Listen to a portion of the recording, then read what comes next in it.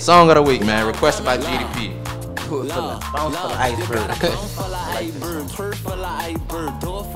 Yeah. Do it for ya. You got a bone full of iceberg. Twerk for the iceberg. Do it for ya.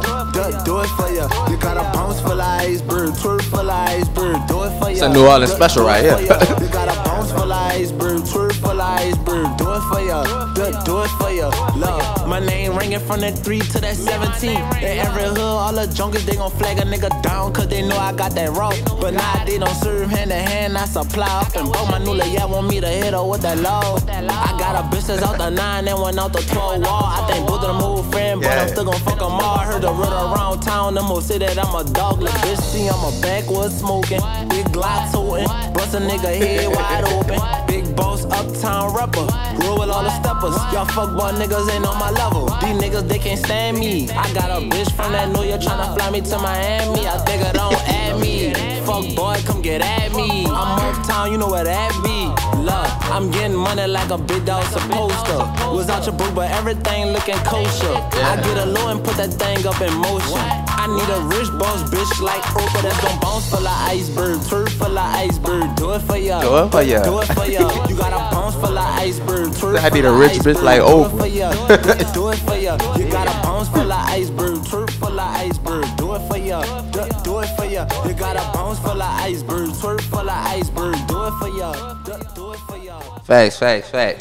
Now that was Lil Iceberg, man. Bounce for you. Requested by GEEDY P. What made you pick that song, dog? I like the song. I mean, it's the originality and it got the feel of New Orleans. Like his swagger, the shit he talking about is relatable. It's like he letting you know where he from and he doing it for the culture. And it's shit dope to me. I like it, Iceberg. I never heard that, but even if you hearing that and you're not from New Orleans, I think you'll get a New Orleans vibe from that song. You'll be like, oh, he must be from New Orleans or something, somewhat down south. Yeah. But man, second time on here. First time, it was a music draft. Right. You went with more of the old school, but we got GEEDY P back, man. Right. To talk about more of his story. How was the experience the first time for you, though? The first time I came on here, man, it was great, man. Like I said, it was different. I never had nobody say pick like put your own record label together and stuff like that. So I thought that was dope because people could see why I like those artists and why I would pick certain artists and stuff like that. So I thought that was different because that was a different style from what I was used to, you know, going on people's stuff. Facts. Now, the voice of, is it New Orleans or Louisiana? A lot of people been saying Louisiana now. A lot of people been saying the South. Is different people be saying all kind of shit. But Shawn Cotton was the first person to say I was a spokesman in New Orleans. But then the fans, my supporters, I like to call them, Street Dreams Army SDA, they went to just calling it all kind of other stuff. So they say it's the South. Some of them say Louisiana. Facts. Now, co-signed by Shawn Cotton, who basically kind of started like you in blogging and I guess distributing news to the people. And you see what his platform is at. So how did it feel for getting that co-sign of saying you're the spokesman of New Orleans? I mean, that's a major co-sign. I mean, that's just like how some people might get a co-sign from Dr. Dre. They might get a co-sign from Drake, or they might get a co-sign from Birdman or Master P. Like, that's big. I mean, Shawn Cotton stamp is really big in hip-hop right now because he of the culture. He doing it. He right there in it, touching people from the bottom. So for him to put me out there when people like, oh man, who the fuck he is? His opinion don't matter. Why you posting this dude all the time? He from New Orleans, talking about everything came from there. I guess the Bible came from that too, you know. But yeah, he put a light on me and he showed me that, you know, I could do the same thing with my stuff for my people in my area. Facts. So now you hear that? Safe to say you in the comments when he posts you. You looking at them comments? yeah. There's a lot of trolls down there. There's a lot of hecklers down there. It's toxic. You got to be ready to fight. Somebody always coming at you in the comments. You got to just stay out the mix. Facts. Now I want to take it to the beginning of Street Dreams Army. Where did Street Dreams Army begin for you? Street Dreams Army, that came from a combination of things. I love Nas' song, Street Dreams, and I always did love that record. I thought it was dope. And then I love No Limit, Soldiers. Well, Master P had that, and I love the Cash Money is an Army song, Soldier Slim. You know, just that whole thing about New Orleans loving that soldier shit, you know. Juvenile album, Soldier Rag with the Humvee. So I just took that and put it together. So when a lot of people might have, like, Wiz Khalifa got Taylor Gang, Rihanna got the Navy, you know, Chris Brown got Team Breezy. My supporters are SDA, so I was like, before I say Street Dreams Gang, a Mafia, a crew, a clique, I was going to be, you know, Street Dreams Army because there's a bunch of them, and And New Orleans loved that soldier shit. Gotcha. Now, when was this created? What year? I've been saying the Street Dreams in the Street Dream shit since probably like the mid 2000s or something like that. Probably like around 2005, 2006. I've been saying this shit like that. We had Street Dream Army, we had Army Gorillas and shit. So facts. Now your background, growing up, you from New Orleans? Yeah, I'm from New Orleans. I grew up a lot between New Orleans East. And I grew up a lot downtown. I stayed in the 7th Ward line. I stayed in the 6th Ward a little bit, but mostly 7th Ward and the East like really shaped me and all that. And I say that because I know a lot of times people like, oh, GD, you can't say the 7th Ward, the East, you got to pick one. Birdman still rep the 13 and the 3. He rep Uptown. Yeah, a lot of people get mad at Tupac when he don't say the East Coast, when he just say Oakland and the Bay. They get mad when he don't acknowledge the East Coast. So it's like your mom and your daddy. I got to acknowledge both of them because both of them shape me. So Tyra Lane in the East and the 7th Ward, like that's yeah. Now, when growing up, when people be like, I'm from here, do you base it off? I'm going from you. Just give me your thought process on this. Do you base it off where you were born? And I think a lot of people do it like where they jumped off the porch. Say I grew up. I was born in New Orleans, but born in the 7th Ward. Let's say that born in the 7th Ward from 0 to 3. Then I moved to the Ninth Ward basically from 8 to 18. A lot of people be like, I'm from the Ninth Ward because 8 to 18, that's when you really start to get your friends, grow up, do what you're going to shake yourself. So how do you base that off that? Well, what I would say is we moved a lot. We was on low income housing, so we found houses where we could. So it's like we didn't stay in one place like for like 10 years. Some people might have stayed with their grandma had a house and they lived there. We moved around a lot, so we stayed with my grandma. My mama had houses, and so I really base it off the schools I went to. It connected me more to the East because even when we were staying in the 7th Ward, we were fighting in middle school and elementary and shit when I was 9 to 12, 13 in the 7th Ward, just like we was doing the East. But what made me connect more to the East is because I went to Livingston and Abe. I went to elementary in the East, and then I went to elementary in the 7th Ward. But when I was supposed to go to like Gregory, I couldn't get in because it was too packed. And when we was living in the 7th Ward around Phillip, I didn't want to go to Phillip. I wanted to go to Gregory because my real name Gregory Earls. And my big brother John went to Gregory, but he repped the 7th Ward, my oldest brother. He moved in the East when my grandma died because he was staying with my grandma life. So he went to St. Raymond, Gregory, E.D. White. Then he went to Abe. So I feel like it's like where I kind of I just connected more to the East because, like I said, I went to Livingston, I went to Averson. If I would have went to Kennedy, I probably would have felt connected more to my 7th Ward side, but I didn't want to go to John Mack. My younger sister went to John Mack. She feel more connected to downtown. I feel more connected to the East because my friends, we were still going to school in Livingston and on Abe, but we were still coming back to the 7th Ward when we catch the bus at night. Gotcha. But I just, like I said, I feel like I went to school with most of my people 9 months out the year was Livingston and Abe, so a lot of East friends I had too. Gotcha. So I want to get back to the Street Dreams Army and your, I guess, progression throughout the years from where it started. Did you see yourself as being what do you I guess describe yourself as, a blogger? I'm just branding myself. I'm branding myself. I mean, news outlet. Something well, like that? I guess it's kind of like a blog. Darren from Nola Zine like to say is I'm a journalist and stuff like that. Right. Because I do report stuff and I do my research on people when I do happen to interview them. I write questions down. Because I want to be prepared. But I just say it's a brand and all that stuff, man. I really give it all to the people because a lot of times they send me stuff to post since it's been getting bigger. They give me ideas. But I don't know. I guess it could be a blogger because I don't have a problem with being called a blogger, a journalist. I started off being a manager and also I mean whatever make them happy, they can say it or whatever. But it could be blogger, journalist. I'm just gonna put that stuff in your face that's gonna make you want to pay attention and want to learn and go down that rabbit hole. Facts. Now, growing up in New Orleans, how was your upbringing? Was it a 2-parent household? Yeah.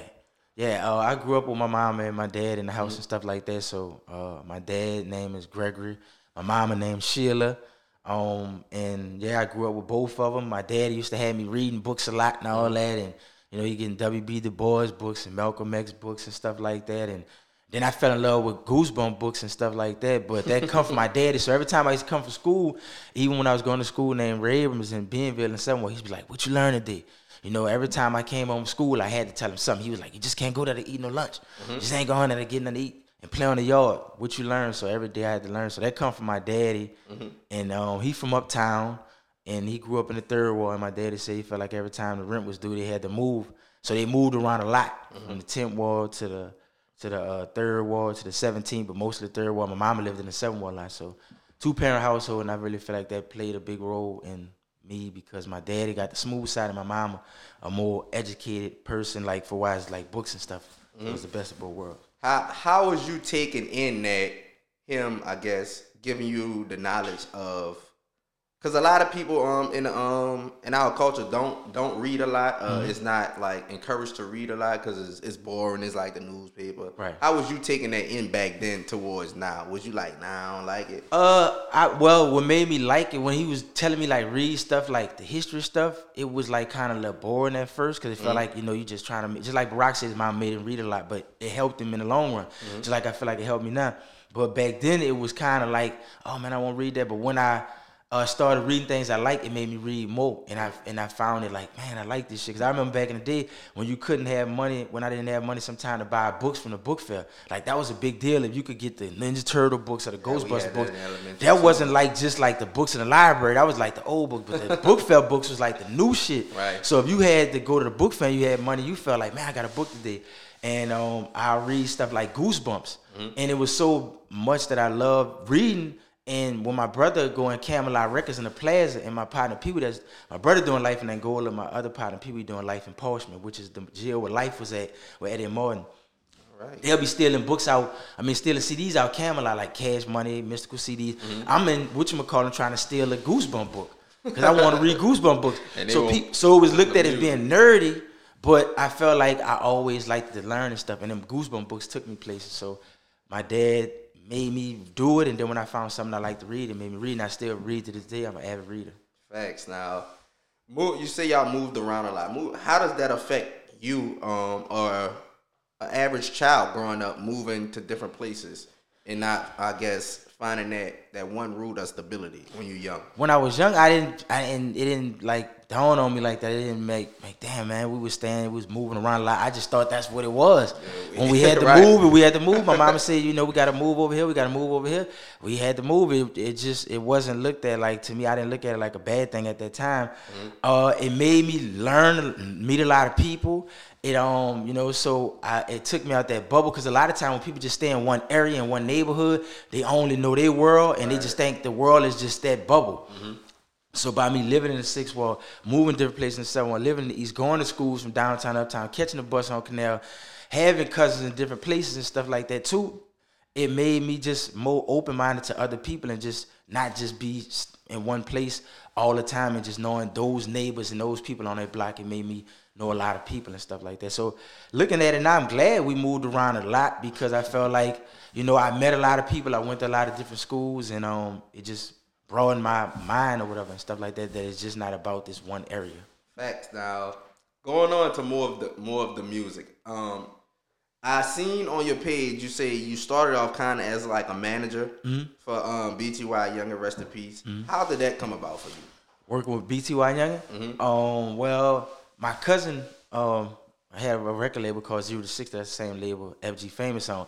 And I was working as an A&R over there with him. And at the time, he pulled a sign, Young and Young was going through some legal situations, stuff like that. He was facing like a serious charge. And he wound up copping out and stuff like that. So when Young wound up taking the time, he told me, he was like, man, I never had a manager or whatever. He wrote me a letter in red ink. I still got the letter. He was in Orleans Parish. I think he was on B3 or something like that. And he told me he wanted me to manage him and stuff like that. So I got a CD from his mom, Miss Gabriella, and I said, I'm going to get the music out there. So me, Nice Guns, his brother Sputter, his brother John, and like his other cousins like G, Worley, and stuff like that. And like a lot of his cousins, like I can't remember everybody's name because I'm thinking. But we got the CDs and stuff like that, and we started getting the music out there and stuff. And I put it on that Piff. And he didn't have a Twitter at the time. Youngin didn't have no Instagram. Youngin was really in the streets a lot, so he really wasn't on the social media stuff. So I made an Instagram. Well, he made an Instagram when he came home, like as soon as he came home. But we got the CDs out there. He got in touch with the dude that shot all his videos because Mr. Meena from Partners of Crime was working with him before me, and he was doing a lot of music with me and stuff. So I found all the music from, like I said, his mom, Miss Gabriella, his brothers, his partner Styles and them and all that from Out the Fish. All these people was giving me music. I was putting it on that pivot. Then I got the dude from Atlanta to make the CDs and stuff like that. So we pressed the CDs out with real covers, inserts, passing them out. It was all free. We got free Youngin t-shirts because I liked it, like how they had the Gucci Man, free Gucci Man movement and free Pimp C movement. So we got the t-shirts made from Philly. People was wearing them all at the second line, splitting everybody, all us, getting them out there, and it just kind of created that buzz. So you see people at the second lines doing it, and people on Twitter tweeting his old lyrics, and it kind of just helped everything. So when he came home in 2014, right before his birthday in December, he had 10,000 downloads on that Piff. And that Piff was the shit back then, y'all. Yeah, and then when he got out, people like Daniel Hollis from Marrero shouted him out, Super Sense shouted him out, Meek Mills had just got out, Youngin was out, so everybody in New Orleans was happy around that time.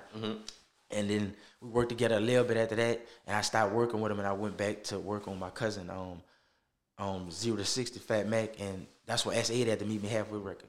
Facts. Now, A&R, how did that position come about? Were you interested in that, or your cousin just said, come on, I need some help? How did that come about? Well, I got a cousin named Chuck, and my cousin named Chuck out the checkerboard. He lived in the Melbourne too. My cousin named Chuck out the checkerboard.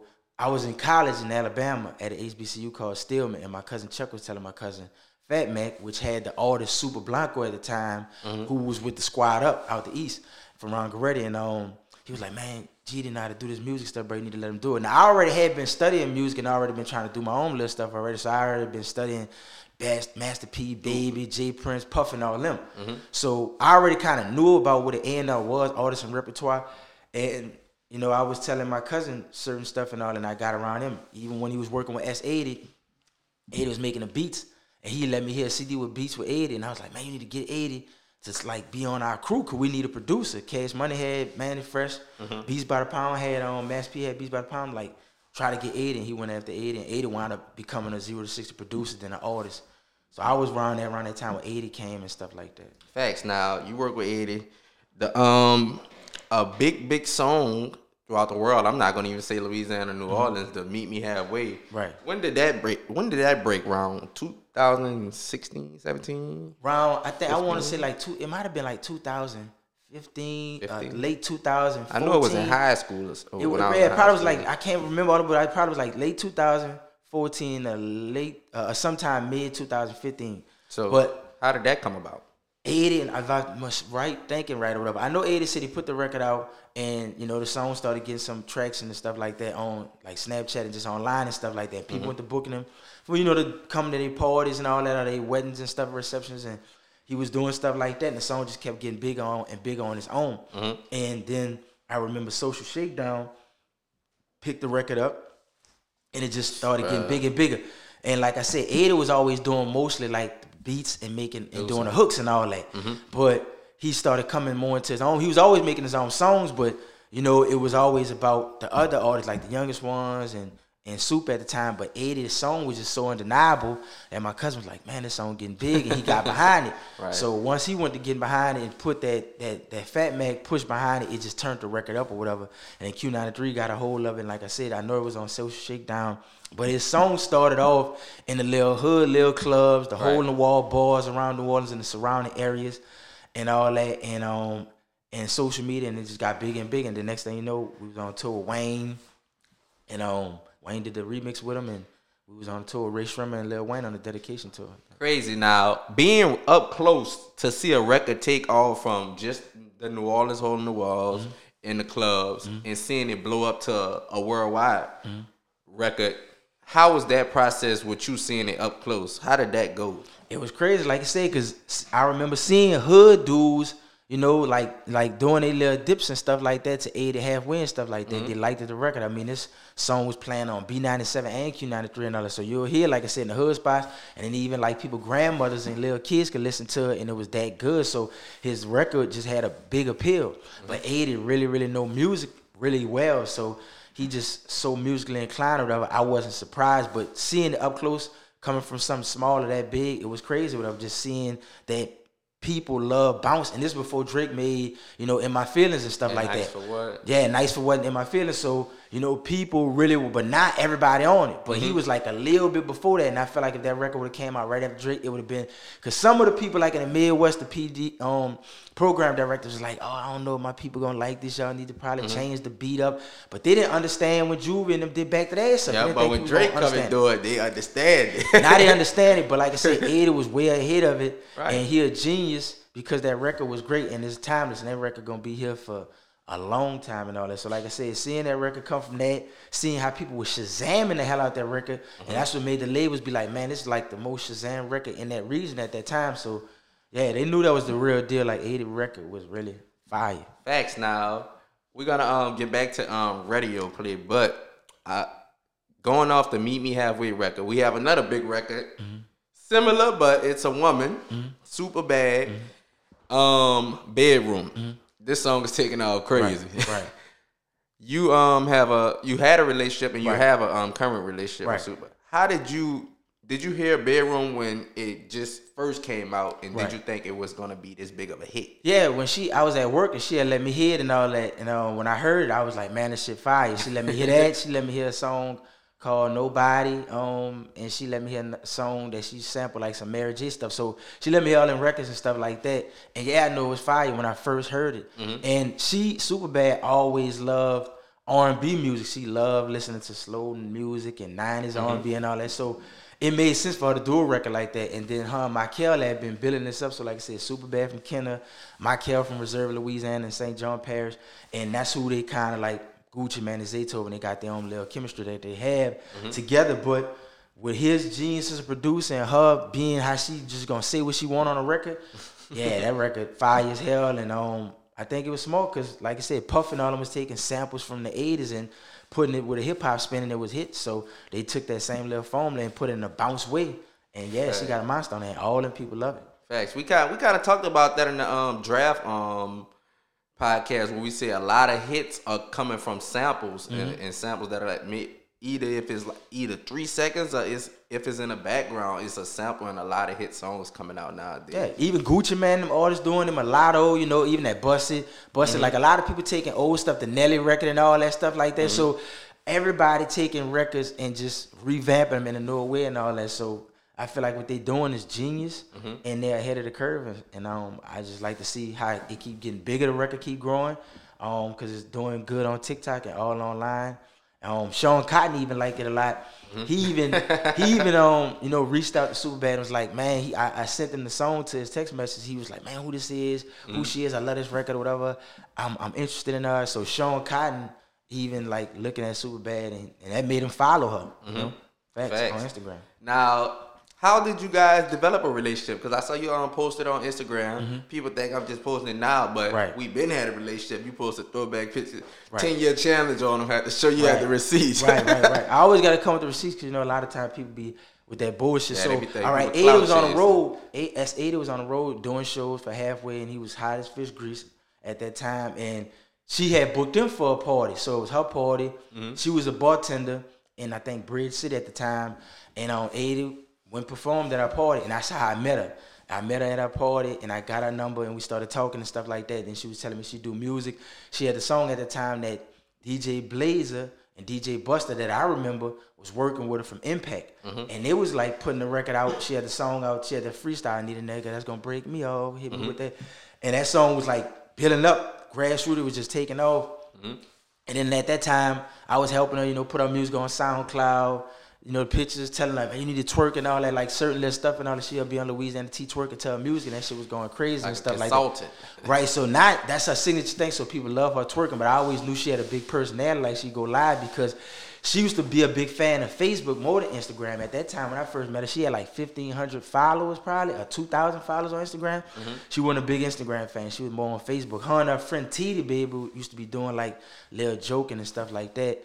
But I always knew she was special, and she had that talent. And even though she was from Kenner and stuff like that, and it just kept getting bigger and bigger. And then when her and Michael got together, it just morphed into something else different. So yeah, I always believed in her. Even when people like, man, why you work on her? She from Kennedy country, and they, I was like, man, the girl dope. I believe in it. I'm a rebel. I like to go against the grain, because I'm a rebel. Because people don't count me out all the time, so I'm an underdog. Facts. Now, do you feel bounce music in New Orleans is received better than rap music? You talking about rap music? Like, I feel like it's all locally, because I'm going somewhere with this question. I feel like bounce. I mean, it's just like different subgenres. Honestly, bounce is still a part of rap. So you got go-go music, you got trap music, you got crunk music. Bounce is still rap or whatever. You got different variations of bounce. You might have people that make bounce like Jubilee. People like Frida, Nobi, Treaty, Reedy, C-Finance, Superbad, Vicky Low, all them, Viney, all them. So it's different type of bounce. I feel like it's still all hip hop. It's just some of it might be more like call and response, like ass everywhere, just a chance. Throw the 8 war, 9 war, 7 war up like that. Just like Lil Jon might say, throw the click up, throw the east side. But you still have like Superbad and them rapping lyrics. So I don't feel like it's nothing different. It's just the way the song format is, because Juvenile, Back to the Ass Up, is a bounce type record. I Need a Hot Girl has a bounce type record. And Jubilee is too, but it's more like a Simon Says type bounce record, like when people do the bus stop. So I feel like it's all still hip hop. It's just our own thing. This is just our signature sound, our gumbo, and it's New Orleans. Facts. Now, I saw a lot of I'll say controversy going on that I saw on Instagram strolling down.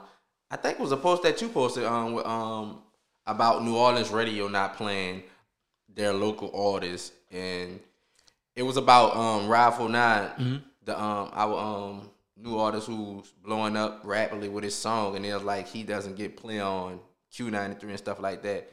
Why you feel it's like that?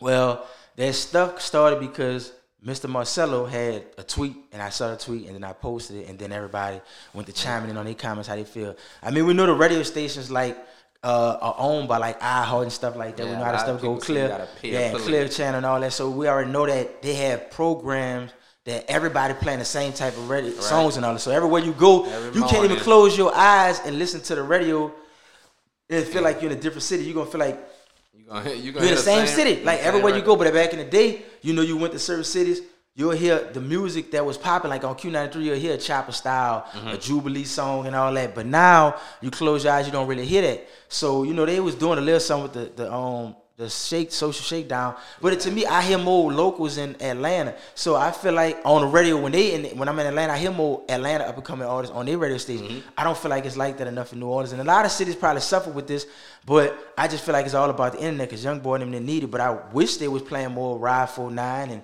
even like Superbad song and all that, because I feel like these songs hot. And so many other artists that I feel like I wish could get radio time. And because a lot of people are talking about, oh man, you got to pay to get on the radio. It's still payola going on, and a lot of them record labels still be paying them people a lot to of big artists shit or whatever and all that. So they do it or whatever, but they don't give the little people a chance to even get on the radio. So I feel like what they really have now is the internet. So Rob gonna be good because the internet, and people like Superbad gonna be good regardless, because the people gonna put them where they need to be at. And the people been paying for their shows. They got a grassroots movement. If they don't let them in the door, they gonna kick in the door. They gonna make a way. So I wish the radio stations would play more local stuff. I wish they would be more for the people, but that's why bloggers and people that's doing podcasts like yourself, people go to them to say, I'm going to go hear music over here. I'm going to go to them or whatever, because they not connected with the people. They not for us. They just controlled by the powers that be, just like politicians get controlled by people that's giving them money, and they puppets.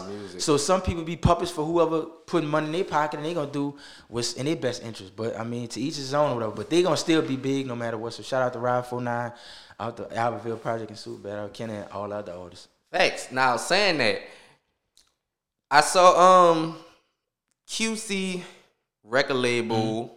CEOP. I follow P, very inspirational. I saw him playing Rifle 9 music, and he tagged him. That's a significant part of it, tagging them, because a lot of people play music but don't tag. They're like, who the fuck you listening to? Yeah, you gotta find him. So he tagged him, and I saw Meek Mill put some fire emojis on his post. So he's gaining traction, and I guess catching other people's eyes. How do you feel about that? I feel good about that. And the thing about that, I remember he told a story to A Million Roses about how when he was on trying to the Pelicans game, and he said, man, I was trying to take a picture with Meek, and Meek told me he was gonna take the picture, and never did. And I was like, man, I don't want to listen to Meek no more. But now Meek recognized him, so it show you how stuff come full circle. When it's your time, you know, God in the plan. So I think it's a good thing and stuff like that. Like I said, for him to get those cosigns, that's always major. Because people gonna be like, damn, if this person like him, I need to go down that rabbit hole and see about this dude and see what's all the fuss about. Why everybody raving about Ride 49? So I think that was major. Facts. Now, how do you describe the music that's being made nowadays? Oh, you talking about period? Yeah, the music you hear, the music that everyone, I guess, the most popular music right now. I feel like music just always gonna keep changing. I mean, the music that was in the 20s, in the 40s, in the 50s, and all that doo-wop and soul music and funk, it's gonna keep on changing. So hip hop is just constantly evolving and stuff like that. You hear the Young Thugs and the Waynes, the Uzi verse, the Dirks. You know, it might don't sound like it did, you know, 10, 20 years ago and all that, but that's just how it's just going to keep evolving to different stuff. So I feel like it's all good and stuff like that. You got to be open-minded to the new change and stuff like that. If you don't, you're going to get left behind. And I learned that from Quincy Jones. So I like everything the new people doing. You know, some of it's for me, some of it's not, but I think it's all good for the game. You got to just find out what you like. But everybody making money, everybody, you know, hip-hop way bigger and is the most, like, important genre. So they got to be doing something right. Now, who are you listening to in your time when you riding around? Your top 5 artists right now. Who I'm really listening to? Honestly, though, I still be listening to like a lot of old soul stuff. It's all good. Yeah, I still listen to a lot of Tupac. Still listen to a lot of Jay-Z. You know, I still listen to a lot of Prince, Whitney Houston. I be listening to like the OJ. You're listening to everybody who was on your list, your draft list. Right. So I still listen to a lot of that. But the stuff that I do like right now, like I said, I was a big fan of Young Dolph. I love Young Dolph. Rest in peace to Dolph. Yes, sir. I mean, I like what they doing in Baton Rouge. I like Young Boy, Kodak. Still hard. I like a lot of older Kodak stuff and all that. I still be listening to my dog Boosie. I like Moneybagg Yo. So I mean, it's a lot of stuff and all that's out there that you know, that I like.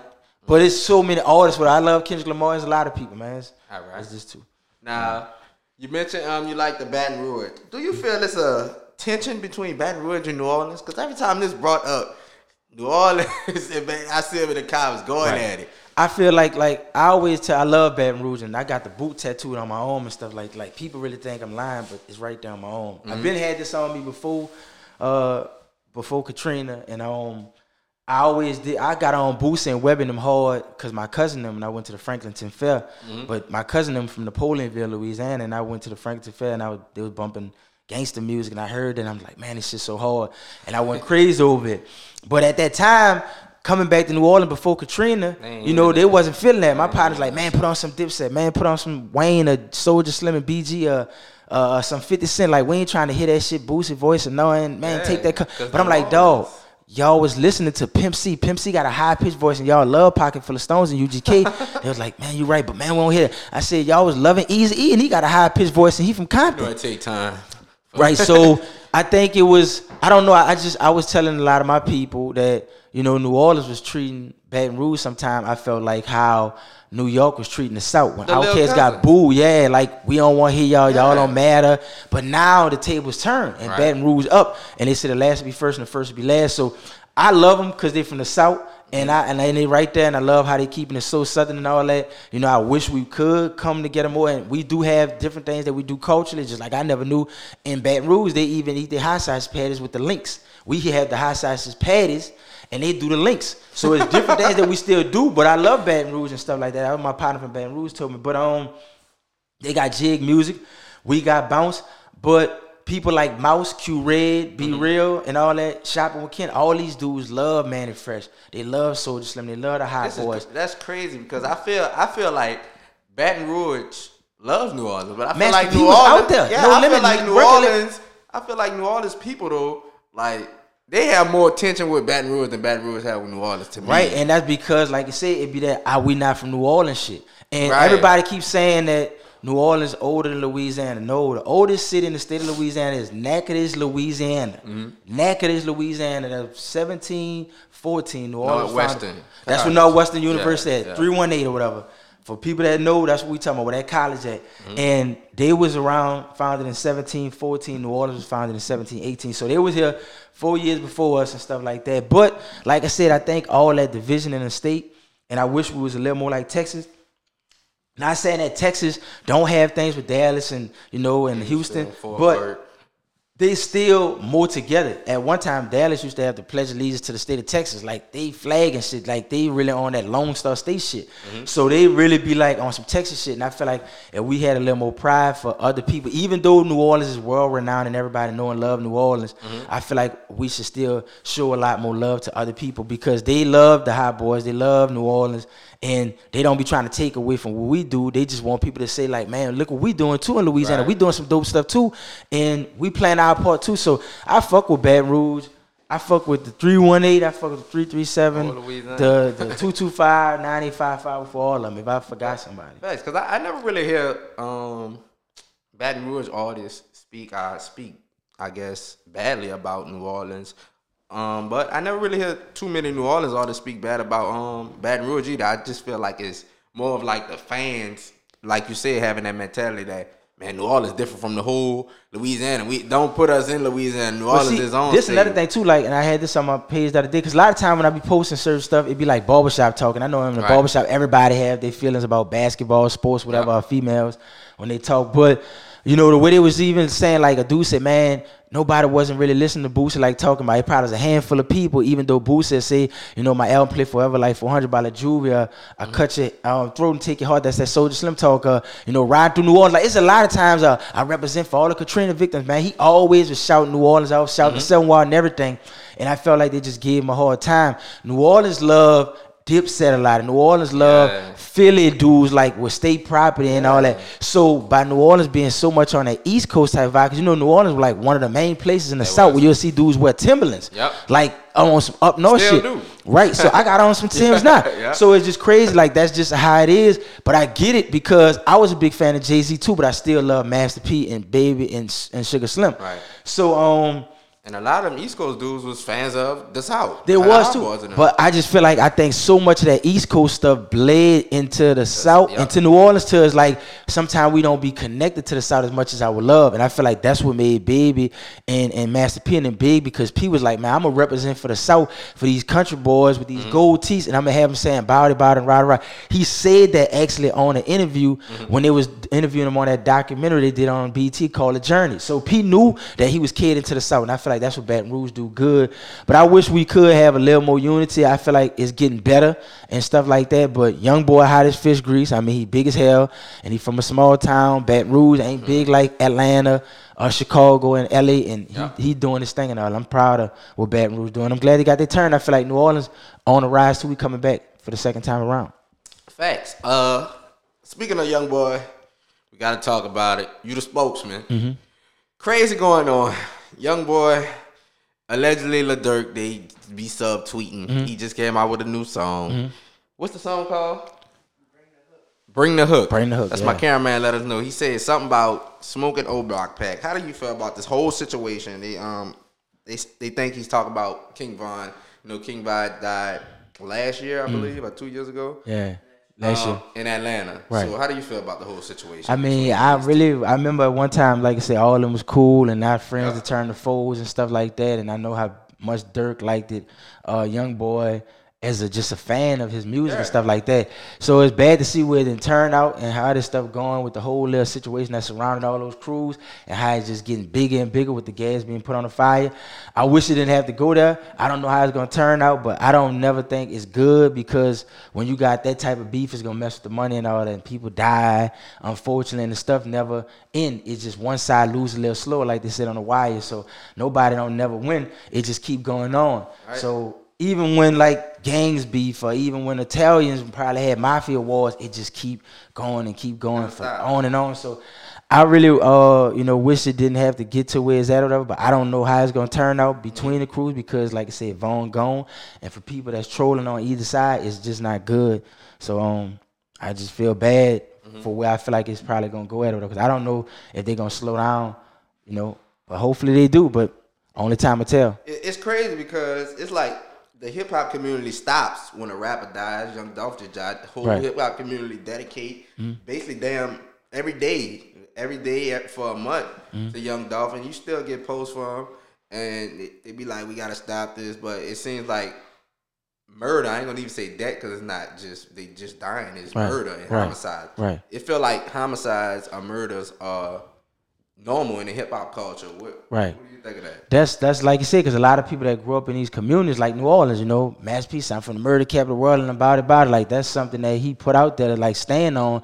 So people have that, like that's a badge of honor. Like I'm from an area where they kill. I don't want to rep this neighborhood because they soft right there. So I'm gonna rep where we got killers at and all that, you know. So people glorify that because they feel like that's cool, but they normally murder shouldn't be that you should just be used to people dying. And it's just like, I remember people started saying, my cousin, some people that say, man, I go on NOLA.com just to see if somebody got killed or whatever. Not to see like if they got a new school that got built, we got a new casino coming in town, a new restaurant just opened, a new resort. They going looking for who got smoked and all that. It's just in their head to think that that's cool or whatever, because a lot of them seen killing young, and people fascinated with it. Some women like dudes that slang iron, like if he ain't no killer, if he ain't no stepper, I won't fuck with him. If he read books and he a nerd, then he can't, you know, I don't want to date him or whatever. Like, it's people mind this shit on so many different levels, and I think it's toxic. And I think people need to reevaluate the way they see things and the way they value people in life. Now, you said that's kind of crazy because I would this just something that just popped in my head when you said people say I want if it feels slick eye. It was just funny because your girl, everybody was getting on her because Irie was Oh, you talking about the stuff with Moneybagg Yo? Yeah. When she talking about beating her and pulling out a gun?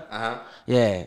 Yeah. When she was saying that, like I said, she was telling the women that was like women that were domestic violence victims that she was like a lot of flack for money. She said she want to get pulled up on the wall with a gun, and everybody was like, she don't care about domestic violence, none of that, none of people's stories. What you feel about that? I felt like that was like just showing that she don't have no type of compassion for women that really went through that shit. And with some people, mamas got killed, some people's sisters been murdered and stuff like that by domestic violence, abusers. So I think that's crazy to just show that how she feel about people and what they go through and stuff like that. So for her to make a joke like, I don't care about y'all feeling, like, you know, she think that's cool. That's toxic. And like I said, for the people that's following her and the way she think, that's just like really, really bad. So I think it's horrible for her to feel like women of domestic violence don't matter, and for people to get guns pulled out on them, beat on, is nothing wrong with that, and they need to stop crying and whining and get over it. That just show you that she just ignorant to a lot of stuff, you know, and that's sad that she don't have no type of compassion for people that probably lost loved ones behind shit like that. Facts. And I think she got dropped from the Fenty campaign for that shit. That was on Twitter. A lot of people probably ain't gonna mess with her because of that. And then it's crazy because you call the police on her for saying he pulled out a gun on you and all that, threaten you, and you gonna put his ass in jail.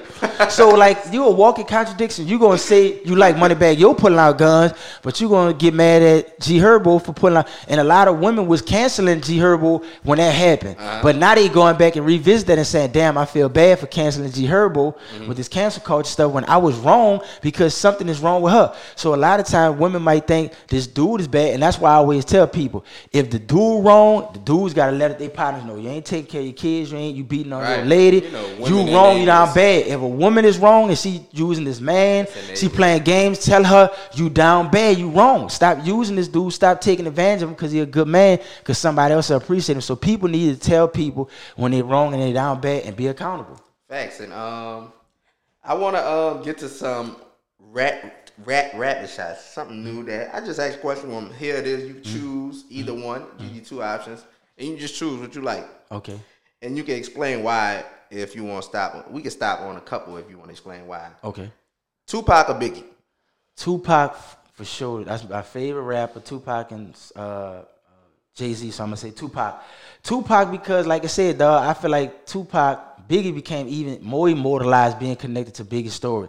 Biggie a dope rapper, he got the bars, the lyrics, the flows and all that, but Tupac, the poet, Tupac, the rebel, the leader, the ladies man, the thug, like Tupac, the actor, is so many different parts of Tupac that just make him, people still call themselves, I'm the new Tupac. You don't hear a lot of people say, I'm the new Biggie, and that's not probably because they can't rap, like, I don't know, but everybody want to be the new Tupac. Everybody is the Tupac. This is what they always say, young boy, the new Tupac, Kodak, Tupac. Do you think it's because of I guess the description of how they look? Because Biggie was big, and you can't be like Biggie without the size. I don't even think it's just that, though, because like they'll have people that just think they're the new Jordan or they the new Allen Iverson. I don't think it's that. I just think somebody might say they're the new Al Capone. They don't got to be fat like Al Capone, but they feel like they gangster like Al Capone. Right. And they could be small. But I think it's just the attitude and the swag and everything that was around Tupac as a person that just represent what he stood for. So people always be like, I'm the new Tupac. Years from now, somebody probably gonna say they're the new Nipsey, or whatever maybe. But everybody loved Tupac. Tupac, that dude. Facts. Now, say cheese or Black TV?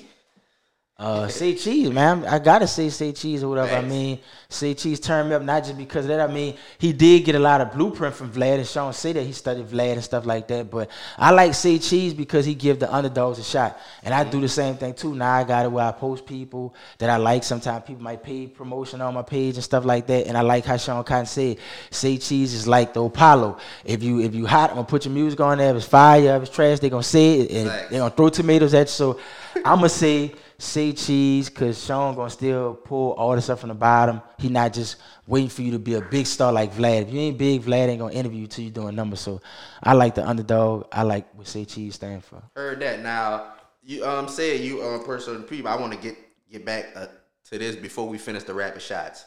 You sent me. You said this guy Wody. Okay. This your words. Okay. AKA what's his name? 90 Woo Baby. Yeah. 92 baby. 92 Baby. But his name is Wody. Yeah. You say he's the Charleston White of your Instagram because he has a lot of controversial tweets and thoughts and opinions about things. Let's chop it up about him for a minute. Right. Do y'all know each other personally, or y'all just internet? Nah, I know him. I've been knowing him and stuff like that, but I always used to see his tweets and stuff like that. So I've been knowing him and stuff like that. I used to date his sister a long time ago. He said that whispered. Yeah, I used to date her sister. I used to date his sister long. I mean, that's facts. I used to date his sister a long time ago. But I always used to see his tweets, and I'm like, damn, like it just always catch my attention. And I be pulling people tweets. It be different random people tweets. They don't even got to be like known or whatever. It could be my family members. It could be somebody I don't know. It could be somebody from New Orleans or all this. If it catch my attention, it catch my attention. But it always get people to talking. And I like barbershop talking. Even when we be around each other and I be around him with other people, my partner from Baltimore talk to him, they going to go back and forth about Meek Mills and Drake. So I know he got that barbershop talk. So sometimes I might post his shit and people like, man, what do you know he born in 92? Or, man, what makes him an expert? But I know people pay attention. So yeah, I just know that he got shit that people pay attention to. And it's like Charleston White, like he post shit, everybody don't agree with him, but he get reactions and people be talking. Facts. So they definitely notice him. Now, what is one of his most popular ones that caught your attention? The most popular one, when he first said something about the gangs in New Orleans, he was saying like people in New Orleans try to rep like the 100 blocks, like they'll say 800 this, 400 this, 500 this, like they from the 500 block, like how YG 400 or 300 in Chicago, repping the 100 block, but he like we don't rep that. He was like we rep our wards, and mostly like you'll hear like P-Town Mo, Magnolia Shorty, Magnolia Slim, Josephine, Johnny, shit like that or whatever, Night War Jug. So he was like, he just think that New Orleans culture is mostly wars and not the gangbanging stuff like Cali culture in LA or Chicago. So that caught my attention, and I knew that was gonna create people talking because it was like with that mixed with some Lil Wayne stuff. Facts. Now I got everybody's attention. We can get back to a couple more rapid shots. Now, we left off on Say Cheese and Black. You picked Say Cheese. Picked Tupac over Biggie. Let's go Drink Champs or $1 Million Worth of Game. I gotta go. Damn, I love Wallow and Gilly, but I gotta go Drink Champs. I like Drink Champs a lot. I gotta go Drink Champs. I'm gonna go with Drink Champs. All right. We gonna go New Orleans or Baton Rouge. Oh man, I got was it. a topic. I mean, you know, I'm gonna go where I'm from. I mean, I'm born in New Orleans. Anything else would be uncivilized. But shout out to Baton Rouge, but I'm from New Orleans. You know, Orleans Parish, 504. Jay-Z or Wayne? Jay-Z, my other favorite rapper. But I ain't gonna lie, in the verses, I feel like Wayne. Hold up. Pick one before we get to the verses. Wayne, I said Jay-Z. Jay-Z? Jay-Z, my favorite rapper. I'm going with Jay-Z. All right. We gonna lean into this verse because that's why I was going with that Okay, question. yeah. So, Yeah, you're going on that rabbit hole, yeah. so I got a quote. Okay. No one can stand on that versus stage with me. There's not a chance in hell that anyone can stand on that stage with me. You got to stand in front of the Grammy Family Freestyle live. No one has ever seen me perform that. You got to stand in front of that question mark. That ain't never going to happen. That's Jay-Z words. Now, I brought this up because this was a big topic on Twitter. Wayne versus Jay-Z. Who you have winning? Now, I ain't gonna lie, even though I love Jay-Z, I feel like Wayne still a win. I feel like Jay don't want battle Wayne. I feel like Wayne learned so much from Jay, and Wayne got a lot of big records. People keep sleeping on Wayne, but nobody don't want to put them together. We definitely gonna bring him up. Yeah, Wayne. So I love Jay-Z, but I feel like Wayne might still win. Is that because you from New Orleans? No, it's not because I'm from New Orleans. I just feel like Wayne just got he studied Jay-Z so much, and he became so great from where he evolved at. Now, if we talking about Wayne before the Carters, I would have said hell no or whatever. Right. Like if his style would even stay just like that or whatever, he wouldn't. But the way the shit he evolved into, dog, how big he became, like I feel like they always leave Wayne out there. Yeah, people put Drake in there because the hits, but I feel like people be sleeping on Wayne. People always kind of bleed Jay-Z business stuff in a lot, and that make him kind of do that and they be biased. But if we talking about rapping, I feel like Wayne could get Jay. And I love Jay-Z. Like Jay-Z and Tupac, my favorite rapper, but I might still have to give it to Wayne. That's crazy that you brought up the business because I seen a tweet that said that a lot of people bring in not to discredit Jay anyway. Right. No, Jay is a phenomenal rapper. He got fire songs. Right. He got fire songs. Though. Big hits. Big old hits and all that. But I still feel like that's why Jay-Z not gonna never do it. He gonna let everybody keep trolling on. The aura. Yeah, he not gonna. Yeah, he know Wayne could really do it, but you know it's just like underestimating anybody like David and Goliath. They don't want to give Wayne that shot, and because he from the South, he don't be on a lot of people top list and all that because they just look at him. Oh, he from the South, and you know I just feel like they not gonna do it because it'll shock a lot of people. It'll be like a real upset, and people like, man, Wayne really coming with them fucking bangers. Facts. Now I'm gonna give you some songs from each. And I want you to pick which one you'll pick out of these songs. They just some hits that they have. I'm gonna start off with Lil Wayne, A Milli versus Jay-Z, Dirt Off Shoulder. Damn. I got a Dirt Off Shoulder hard, but that A Milli, the way he be coming on that bit and the way he be spitting and the way that beat going, I gotta go with A Milli. All right, we're gonna go Big Pimpin' or How to Love. Big Pimpin'. All right, we're gonna go Encore or Lollipop. Damn, Lollipop. We could put in some underground, but I want to put songs that most people I'm gonna know go, in there. If we go Lollipop, I'm gonna go Lollipop over Encore. That's your choice? Yeah, Lollipop. All right, we're gonna go 99 Problems or go DJ. 99 Problems, hard to beat. I'm gonna go 99 Problems. Yeah. We're gonna go Song Cry or Fireman. Song Cry all day. DOA or Hustler Music. That's the I'm gonna go Hustler Music. And Renegade or Miss My Dogs. Damn. Fuck, I love the song. Damn. I gotta pick one. Shit. Let me think about this one. Miss My Dogs. On Renegade. Shit. Eminem went so hard on that bitch. But see, being from New Orleans, that's gonna be the New Orleans and me come out and pick Miss My Dogs because it hit so hard and I understand it. So being from New Orleans, that's where my bias gonna come in or whatever, and I'm gonna have to say Miss My Dogs because of that. All right, I'm gonna go with and I love Blueprint album. Facts. I'm gonna go with two features. We're gonna go one of the biggest songs. They say this was the #1 song last of the 2010s. I think we're gonna go with Empire State of Mind or Mrs. Officer. Damn, I'm going Empire State of Mind. Brooklyn Finest or Drop the World.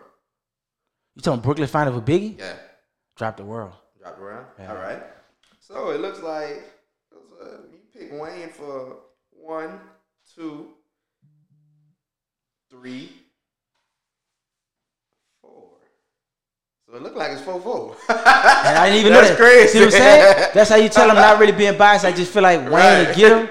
But I really love Jay-Z and all that. But you know, only time will tell. Hopefully, and I didn't even know your list. Right. That's just me going off what you picked. That's not bad though. Now I want to get to. You have a new podcast coming next month. I saw you post that with Nola Nation. How did this come about? Well, you know, Mo been reaching out to me, and he always liked what I was doing and stuff like that. And he asked me about it, and I told him I'd do it if he had the stuff. Because a lot of people been telling about getting on podcasts and joining and stuff like that. Because I had just been doing interviews sometime. Right. And I still need your help with doing the editing and doing my stuff. Because I know you know how to do that stuff. So I still really still just trying to learn how to do the edit and put my logo on my interviews and stuff like that. But yeah, Mo had reached out, did it, and I like what Mo doing for the culture, and you know, and sometimes people's like, oh man, he a culture vulture, why you gonna do something with a white guy? I'm like, man, the dude love hip hop, he love New Orleans, in tune. Yeah, and he in tune. And then Rick Rubin and Russell Simmons came together. Rick Rubin was a white guy, started Def Jam. Russell was a black guy from Hollis, Queens. So I feel like I don't care about that or whatever. I feel like if you like it and you into it and you really represent it the right way, that don't matter to me. So I don't look at it like that. But I heard a lot of people tell me that, you know, about why would you do it with a white guy or something like that. Like even, you know, we got podcasts with Rosenberg and all that and stuff like that. And they do stuff together with Ebro and he white. And I don't think nothing wrong with that. So that's how it kind of came about. He had reached out to me and he said the people would like to do it. So it's supposed to be me, him, and my partner Ryan C., which is good friends with Cortez Bryant, Lil Wayne ex-manager. Okay, now what would the podcast be about? Hip-hop? Mostly gonna be about hip hop. Like I said, I'm doing it like I'm just following their lead, how they want to do it and stuff like that. So it's really like he putting it all together. And, you know, I'm gonna be there in a couple of episodes. We're gonna just do every now and then. I guess how we're gonna do it, because I still work. Plus I'm still doing my own thing, but I'm still gonna do it too or whatever. But it's gonna be hip hop and all that. Yeah, definitely send it. Got you. Now, what's happening new in your life, man? What's something that's making you happy right now in your life? Something that's making me happy is the fans that's getting behind me. Cause I always think about what Dolph said, how he said you turn dirt into diamonds. That's major. Right. When life give you lemons, make lemonade. And for the people that was throwing the rocks and the stones at me, I just took those stones and I'm just trying to build an empire. And that's what's making me happy, just seeing this grassroots movement, just seeing the way the people love what I'm doing. You know, I feel good about, you know, my brother coming home one day from Angola. That made me feel good. That made me feel optimistic. Just life or whatever and stuff like that. Just where things going and all the hard work. Like a lot of people think I just came on Instagram on Say Cheese talking like where this dude come from. I had been putting in work. I had been learning and educate myself and preparing for this moment. So it feel good to see that everything that I've been working hard to do, people finally recognizing it, and it's just great to see what it's probably how big it's gonna get. You know, just taking it one day at a time. So I'm glad about life and just the people that's around me now and the people that's appreciating what I'm doing and what I'm trying to add to what all is doing in New Orleans and all the surrounding areas in Louisiana. Facts. Good to hear, man. Now, 2022 is here. We almost a month in. What do you expect from yourself and your platform this year? I just expect to keep getting bigger. I expect to keep giving out great information. Like I said, I always try to post like the hip hop stuff, but then and this from the beginning of my Instagram, because my other page that got deleted. I had an Instagram before, but then that one got deleted when I got posted like the third time on Say Cheese. And then I made another one. Shout out to my partner Jerrison, because he was like, gee, man, you got to make another one. I know Instagram, I want to give your page back, but make another one, you got to come back. And I built that, you know, in 2 years from 0 to almost 11,000 right now. And we keep growing. And hopefully Instagram changed them algorithms back this year so it could be easy for people to see my stuff, because sometimes they don't see all your posts. That's why I be DMing a lot of my videos to people, and they be like, gee, they DMing me this shit, but I won't make sure they see it. But keep giving out good information. Keep being somewhere where artists could be probably seen and stuff like that, and give them a chance to have a shot and do my part. And like I said, always add education, because I always like to post sometime W.B. Du Bois. I might post something about the Civil War, Malcolm X. Just information, not just hip-hop. Right, so I always want to feel like people learning something, and we still can have talks about hip-hop, but at the same time, giving you something that you probably didn't know. And I was doing that from the moment I started my Instagram. So anybody that know from SDA, they know what it is. Facts. Now, question before we wrap it up. since the news is coming out rapidly, how do you keep up with it? You say you have a job. How do you be at work like, oh, let me post this shit? Yeah. Well, see, sometimes when I be at work, I can't, and then sometimes I might find something, and I might go in the bathroom. If I'm in the bathroom, I might hurry and put something together. But a lot of times I might have so much stuff that I didn't watch at night that I have them already ready. So when I do get to work, I might just post it. But I gotta watch every interview. I gotta watch all these clips. I gotta find something on Twitter. I gotta find something on YouTube. And I look at it, and I find the best stuff. So it take time because I don't have no team. I'm one person doing the work of 5 men. Right. And I have a job too, like you said. So I got to find the shit. I got to put the little collage together with the right pictures that express the content. I got to watermark it because I used to not watermark it. People were taking my stuff and nobody know it was mine. So it take a lot of work. So once I have the time to fully dedicate all my time into it, it's really going to be on the popping. But right now, I gotta find it all on my own, and I gotta post it when I can. But when I post it, it's gonna hit harder. Sometimes I beat some of the other bloggers that's big for the shit before they get it and all that. Even Source and Complex and everything be like, damn, they post this 3 hours after I did. I was right when I picked this video or whatever. Thanks, man. Like that's true hustle, y'all. With a job, we in the bathroom posting shit. So anybody, no excuses, bro. Now, any last words from GEEDY P, man? Anything else you want to touch on that we didn't touch on? Any other words? Right, like I said, man, it's a lot, like Pimp C said, bro. There's a lot of people out here getting money, living behind big houses, making all this money, bro. What is everybody mad about? Let's keep getting this money. Let's keep staying positive. Let's keep getting better and better, pulling each other up. I like to see a little more unity in Louisiana, like Pimp C said, but we working on that. And we talking about it. We having the conversations that's making us open up and all that. One time for the South, for doing it big and all that, but shout out to the East Coast, the West Coast, the Midwest, the whole America, and all across. And shout out to you, bro, for bringing me back again. Yes, sir. I appreciate you for taking your time. Shout out to your partner that's behind the scenes and stuff like that, behind the camera. That was here last time when he said I had the drip on when I had the Versace glasses on and stuff. I remember that. And man, yeah, no problem. Thank you. And man, I just got everybody, all the podcasts, all the interview people in New Orleans. Shout out to all them bloggers because all of them doing their part. We all playing our part. And I want to say this because Atlanta have a lot of people like the In Apartments, you know, the Off the Porches, the Big Facts, and a slew of other podcasts and interview people that do what they do to tell their stories, and people come to them. And so if we build up that same stuff down here, that people could come tap in with us or we could break our arm or whatever, it'd be really great. So I feel like all us doing a great job, and I want to shout out to all them and all y'all. But thank you again, though, man. Facts. We developing our own media outlet. 10 Visuals Podcast, man. GEEDY P. And we out. Rest in peace to my cousin D-Mon that's tatted on my arm, too, and free my brother Boss B. Facts. Rest in peace, man. 2022 is up. We out. Holla.